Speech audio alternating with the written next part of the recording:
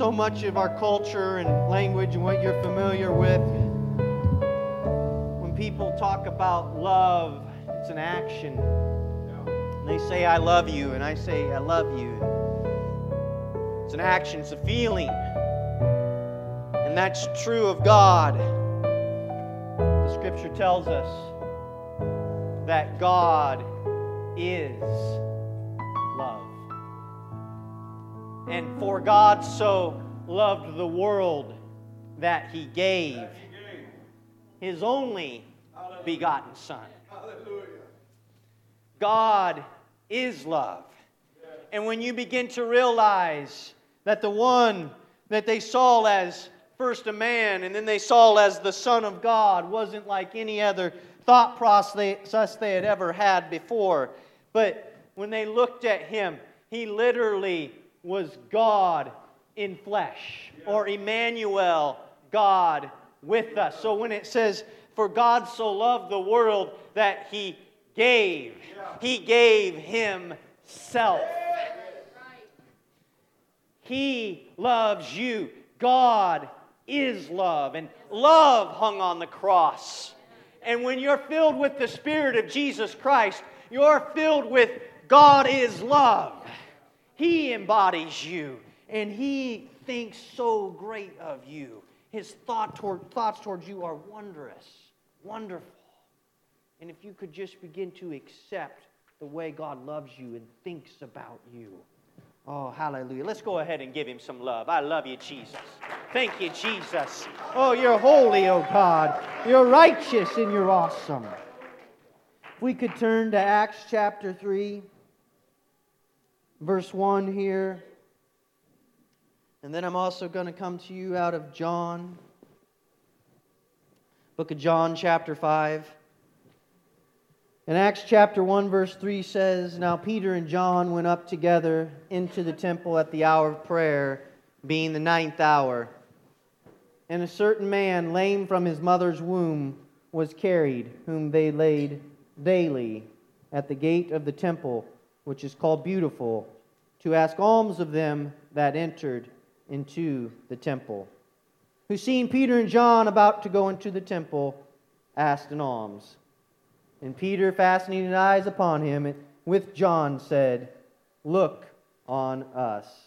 And I just have to highlight verse 6. Then Peter said, Silver and gold have I none, but such as I have give I thee. In the name of Jesus Christ of Nazareth, rise up and walk. And then in John chapter 5, verse 5, says, And a certain man was there, which had an infirmity 38 years.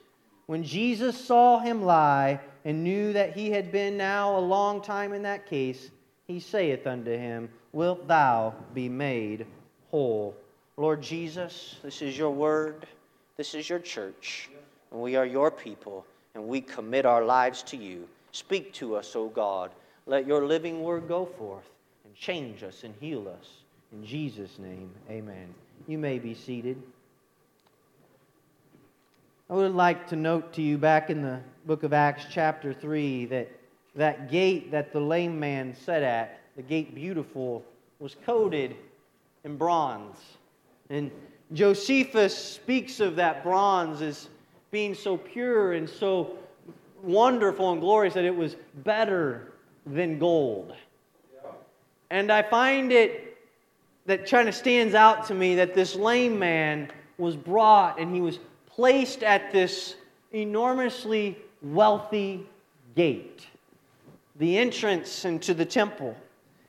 Now, it's highly likely this lame man, he wouldn't have had, he wasn't unclean, he was just broken.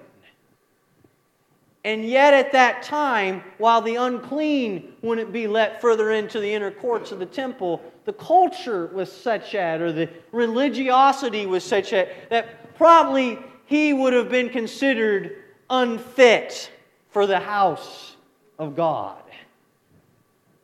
Isn't that amazing?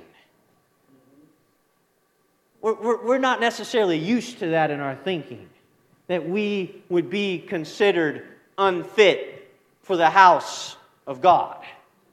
You're only good enough to sit nearby. You're only good enough to be somewhat close to this place. But we do that also to ourselves. We look at, there's a difference between needing to be cleaned up by Jesus Christ and deciding that you're too unfit for Him to clean up. At that gate, he would have received money from a large variety of people. Because of his condition, he'd have been recognized that he could not work a job. And the Jewish people would have been very generous and have given to him. And so he would have found himself in position to have a good paying job. At the gate there. We see Peter and John that it tells us that they were going in the afternoon, perhaps like 3 in the afternoon. And it was the 9th hour they were going to the temple. This wasn't their first trip to the temple. And this wasn't the first time that he had been laid daily at the gate. This was his lifestyle. And there were some individuals who every day when they would get up, what do we do today? We're taking you to the gate. We're bringing you to the gate. Before I go any further with that story, I'd like to flip back to Jesus in John chapter 5. And here we see that Jesus encountered a man who had been at a place for a long time. 38 years. We know that Jesus would have died when he was 33 and a half years old. And so this man had been there longer than Jesus had been around. Longer in that condition than his salvation had been on the scene. And he was down at the pools, and this would have been an approach as you would have gone up towards the temple. And I have to think that when Jesus was brought by his parents over the years, all those years that Jesus' parents brought him to the temple, to Jerusalem, to celebrate things like the Passover, this man was there. When Jesus was growing up and he was going through struggle and adversity, and when he was going through the sorrow and the struggles of just living, this man was there. When Jesus began his ministry and this man was there. When Jesus would begin to minister to other people. When Jesus made the journey to Samaria and visited with the lady at the well, this man was there. 38 years. He was there longer than a lot of people lived in antiquity. He was there with a condition. Life frozen in time. 38 years. People were born and died during the period of his condition. And Jesus decides that he was going to come and visit him. Sister Kara, if you were that lame individual, and I'm not saying Sister Kara's lame. She's a great lady. Physically or otherwise, all right? She's not lame. No. My joke was lame. That's what was lame. But if you were the lame individual, you didn't go, woohoo, I heard Jesus was over there. You didn't yell at Keith back there. Or better yet, yell at Donnie. You go get that Jesus for me. No. Jesus came to you. And the man didn't even know who his healer was. Life had been happening all around, and he is stuck in one spot at a pool. 38 years. And Jesus comes along, and he begins to address your problem. And he says, hey, do you want to be healed? Do you want to be healed? Kara's probably thinking, what's wrong with me? He's staring hard at me. Would you please stop that? But he asked that question. And those eyes had to probe into the soul. Do you want it? I've always been fascinated by these stories of sickness because it calls for the individual that's healed to go and live a different life. Yeah. And Jesus asked that question, wilt thou be made whole? Now we will discover further on in the reading that Jesus comes to him and says, Behold, thou art made whole. Sin no more, lest a worse thing come on unto thee. This is interesting. Why? Because you see in the story, whether after Jesus healed him, that when they ask him, how did he get healed? He's like, or what? No, they said, why are you carrying your bed? You can't carry your bed. What? And that seems weird to us as well. You were supposed to do work on the Sabbath. But also, if Pastor Powell here had a little injury, and Jeremy comes over, he's a nurse, right? And he says, here, we can fix that up for you. I think I can put this ointment on there, and it'll heal. Nope. We don't do that today. You can't have healing today. Minor cuts and bruises and scrapes, that's for tomorrow. You don't do healing on minor things. It has to be a dire emergency. And I'm sorry, 38-year-old man, I don't know who came and saw you today, but they should have kept their business another day. This is a holy day. And Jesus came and He walked in and He talks to this man. And we notice that this man, even when he responded, it's almost like he shirks the responsibility of why are you carrying your bed to say, he did it. And when Jesus came and said, will you be made whole? He said, there's nobody to put me in the water. And what I want to tell somebody today is it's time for us to take responsibility for our situation and say, I am sick and I have a problem and I need help. And no, I can't get in the water. And I can't do anything about where I'm at. And I've been this way 38 years. Instead of saying, there's nobody to help me. There's nobody there. Just say, Jesus, I'm right here. And you're asking me a question. Oh, hallelujah. Give Him a hand clap. The man could have instead said, Brother Terry, he could have said, will you help me? Are you coming to help me? Yes, I need that help. Will you help me? But yet something that Jesus saw in him. Bishop, he didn't ask more questions. Instead, when the man said, there's no one to put me in the water, he told him, get up, pick up your bed, and walk. And there was faith that rose up in that man. He told me to do this. I really do want out of my situation. I really do want out of my condition. I really do. 38 years. That's a long time. And in our opening verse in Acts chapter 3, there was a certain man lame from his mother's womb was carried, whom they laid daily. And in 2024, we are talking about daily. And yet this verse rang through my heart and my mind. And it was, you're going to do something daily. Yes. Yes. Daily, you may be living in your sin. Daily, you may be living with mental trauma or abuse. Daily, you may have a sickness that's plagued your body. Daily, you may fight with an addiction. You have something daily. Daily, I still have that problem with my family member. Daily, I'm still struggling with that same thing that I thought I would overcome when I was 22 years old. Daily. Daily, I fight that loneliness and it overwhelms me and floods through my soul. Daily, I think today I'm going to get it right, but I still struggle with it. And at some point, some of you have come to be resigned to the fact that this is just the way it is. And you live a shortened, stymied life for Jesus. You are not all that He sees in you. You don't see Him yourself the way that Jesus sees you. You don't love yourself the way that He loves you. And daily you have this thing. And it's now become such the norm that when you get up in the morning and you go to brush your teeth, you got the daily problem.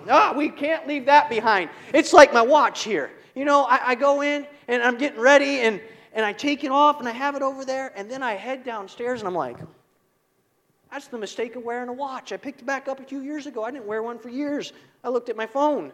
I didn't want to look at my phone anymore. So I started wearing a watch, a dummy watch. I thought that was smart. Nobody got the joke there, did they? That was lame, Sister Kara. No, now I'll be like, and I'm driving, and I keep wanting to look, and I'll be at work. I have a computer, I have an iPad, I have a phone, I have a government phone, right? There's watches on the wall, and I'm like, what time is it? Why? Because it's something that I put on and attached to myself, and that's what your problem has become. And maybe you're not 38 years, maybe you're 12 years, or maybe it's been from your mother's womb. See, you didn't necessarily choose to be born into the situation you were born in. We didn't get to pick our genetics. We talk about free will. There's a lot of will that we have that's not free. We didn't get to pick our genetics. You didn't pick your parents. And I love my parents. This is no slam to you if you're watching online. But you didn't get to pick that. You didn't get to pick that you were born in the United States of America. You didn't get any choice in that. You are where you are. And my children, they didn't get to decide what school they went to. I dropped them off there. And they were going to be in trouble if they ran away. So many things. And when you start to apply for jobs, you're just thankful that you got a job. You don't necessarily get to pick that. But I do want you to know that God picked you. And you do have the opportunity to say yes to Him. And we may not have everything all together, but we can say yes to God. And you know that man of 38 years by the pool, there was some things that stood out to me there. He was still there. And the man at the gate beautiful, when he looked at Peter and John, and they said, "Silver and gold have I none," he was like, okay, what's going on here?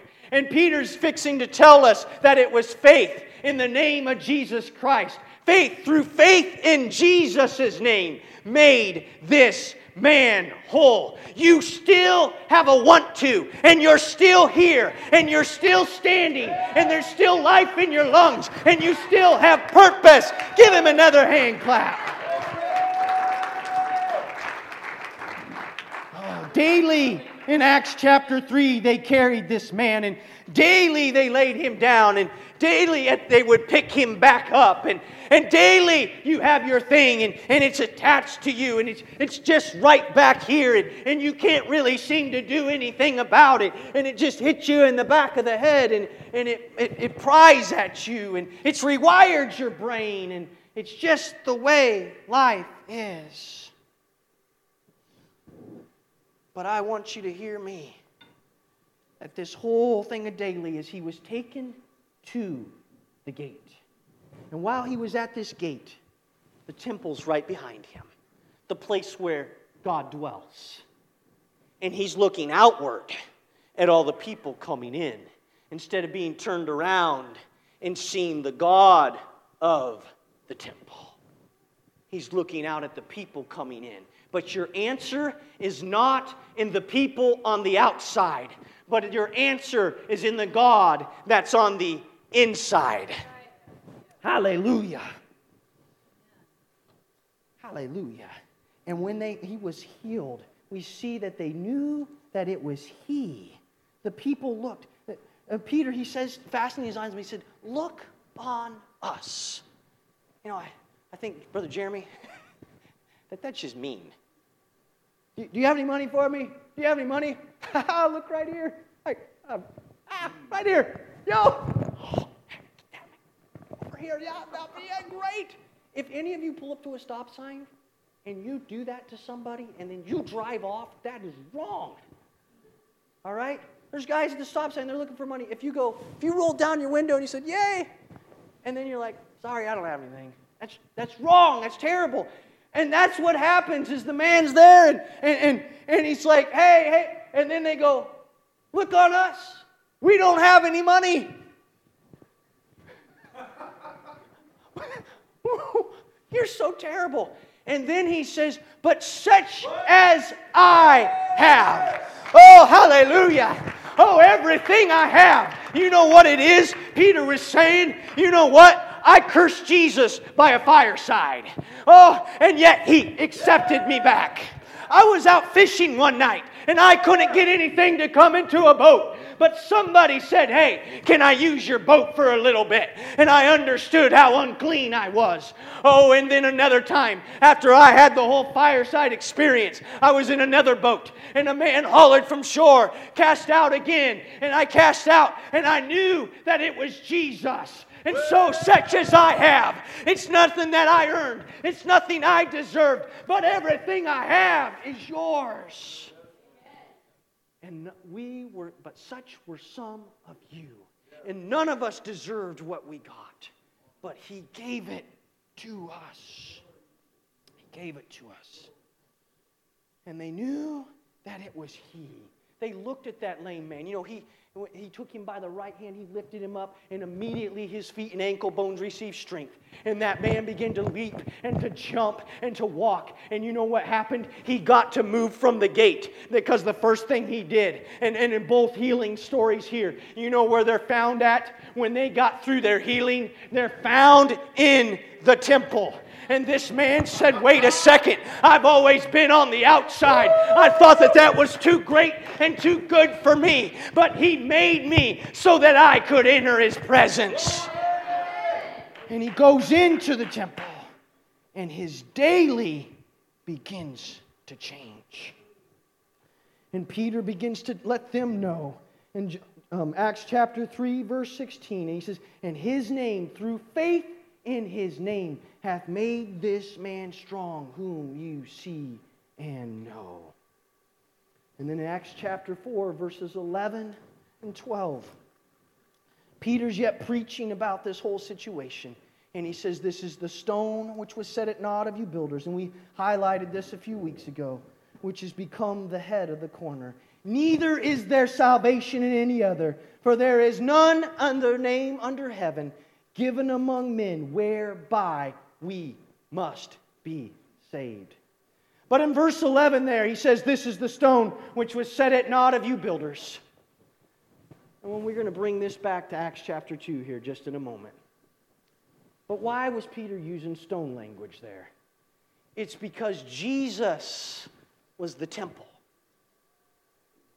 It went from being that building behind the lame man there to now Jesus is that temple. And yet last week we also read in Corinthians that you are the temple. 2 Corinthians chapter 6. What, know ye not that your body is the temple of the Holy Ghost which is in you, which ye have of God, and ye are not your own, for you are bought with a price. As I get ready to bring today to a close, what I've seen and what stands out to me is that, Bishop, they carried Him daily. But just a couple verses before, we see in Acts chapter 2 that as this church is being established and as it's being built and as it's being laid out, it says, and they continuing daily with one accord in the temple. Know you not that your body is the temple of the Holy Ghost? In 2024, God wants you to take your daily problem and your daily situation, and He wants you to take and He wants you to put faith in His name. It's all about where is your trust. And musicians, if you could get ready to come forward. Where is your trust? You see, back in the book of John, Jesus met him by the pool. In the following chapter later, we see Jesus walking on the water. And I think that this walking on the water story, chapter 6, verse 16, the disciples were out in the sea, and there was a great wind that blew. And when they had rowed about 25 or 30 furlongs, they see Jesus walking on the water, and drawing nigh unto the ship, and they were afraid. I'd be afraid too if I saw somebody walking on the water, to be honest with you. But Jesus says to them, It is I. Be not afraid. Can we stand to our feet? You see, you have daily problems and daily struggles, daily finances, daily irritants, daily whatever it is. But it's time for you to become the daily temple of Jesus Christ. You no longer run into a building and have to wonder if you'll be accepted. And I want everybody to understand you're accepted into the Church of Omaha. This is your home. But you can walk through these doors all day long. But if you sit there with your problem on you like a barnacle, and you're never willing for Jesus to take it off, then you can never be what He wants you to be. And you need to trade your daily problem for His daily glory. You need to trade your daily time in the pit to be the daily dwelling of Jesus Christ, of His Spirit in you. You are the temple of the Holy Ghost. It's time to go ahead, and you can go past that gate, all coated in bronze and all covered in wealth and riches, and you can still go ahead and step into the wonders and gloriousness of Jesus Christ. Could we close our eyes and raise our hands up towards heaven? Jesus is walking by, and so many of you are afraid to commit to Him. You say, Pastor Lucas, we have wonderful time around the altar, and we've been coming here for a long time, and we've heard you talk all this time. But yet each of us on a Thursday or a Wednesday,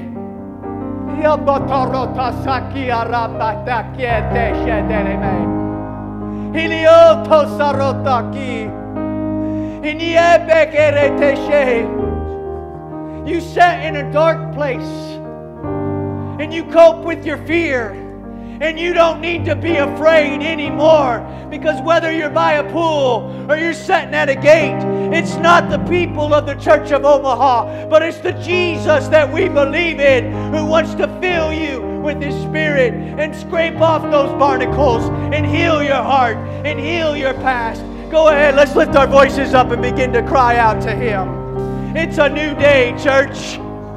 It's a new day. You get to live differently. It might be a little nerve-wracking, but you don't need to be afraid, because it's Jesus, and He's going to help you to live without that problem. He's going to help you to live without that struggle. Oh, such as I have, in the name of Jesus Christ. Go ahead, come forward to the altar. Begin to lift your voices. Oh, hallelujah, cry out to Him. You don't have to hold on anymore. Hallelujah.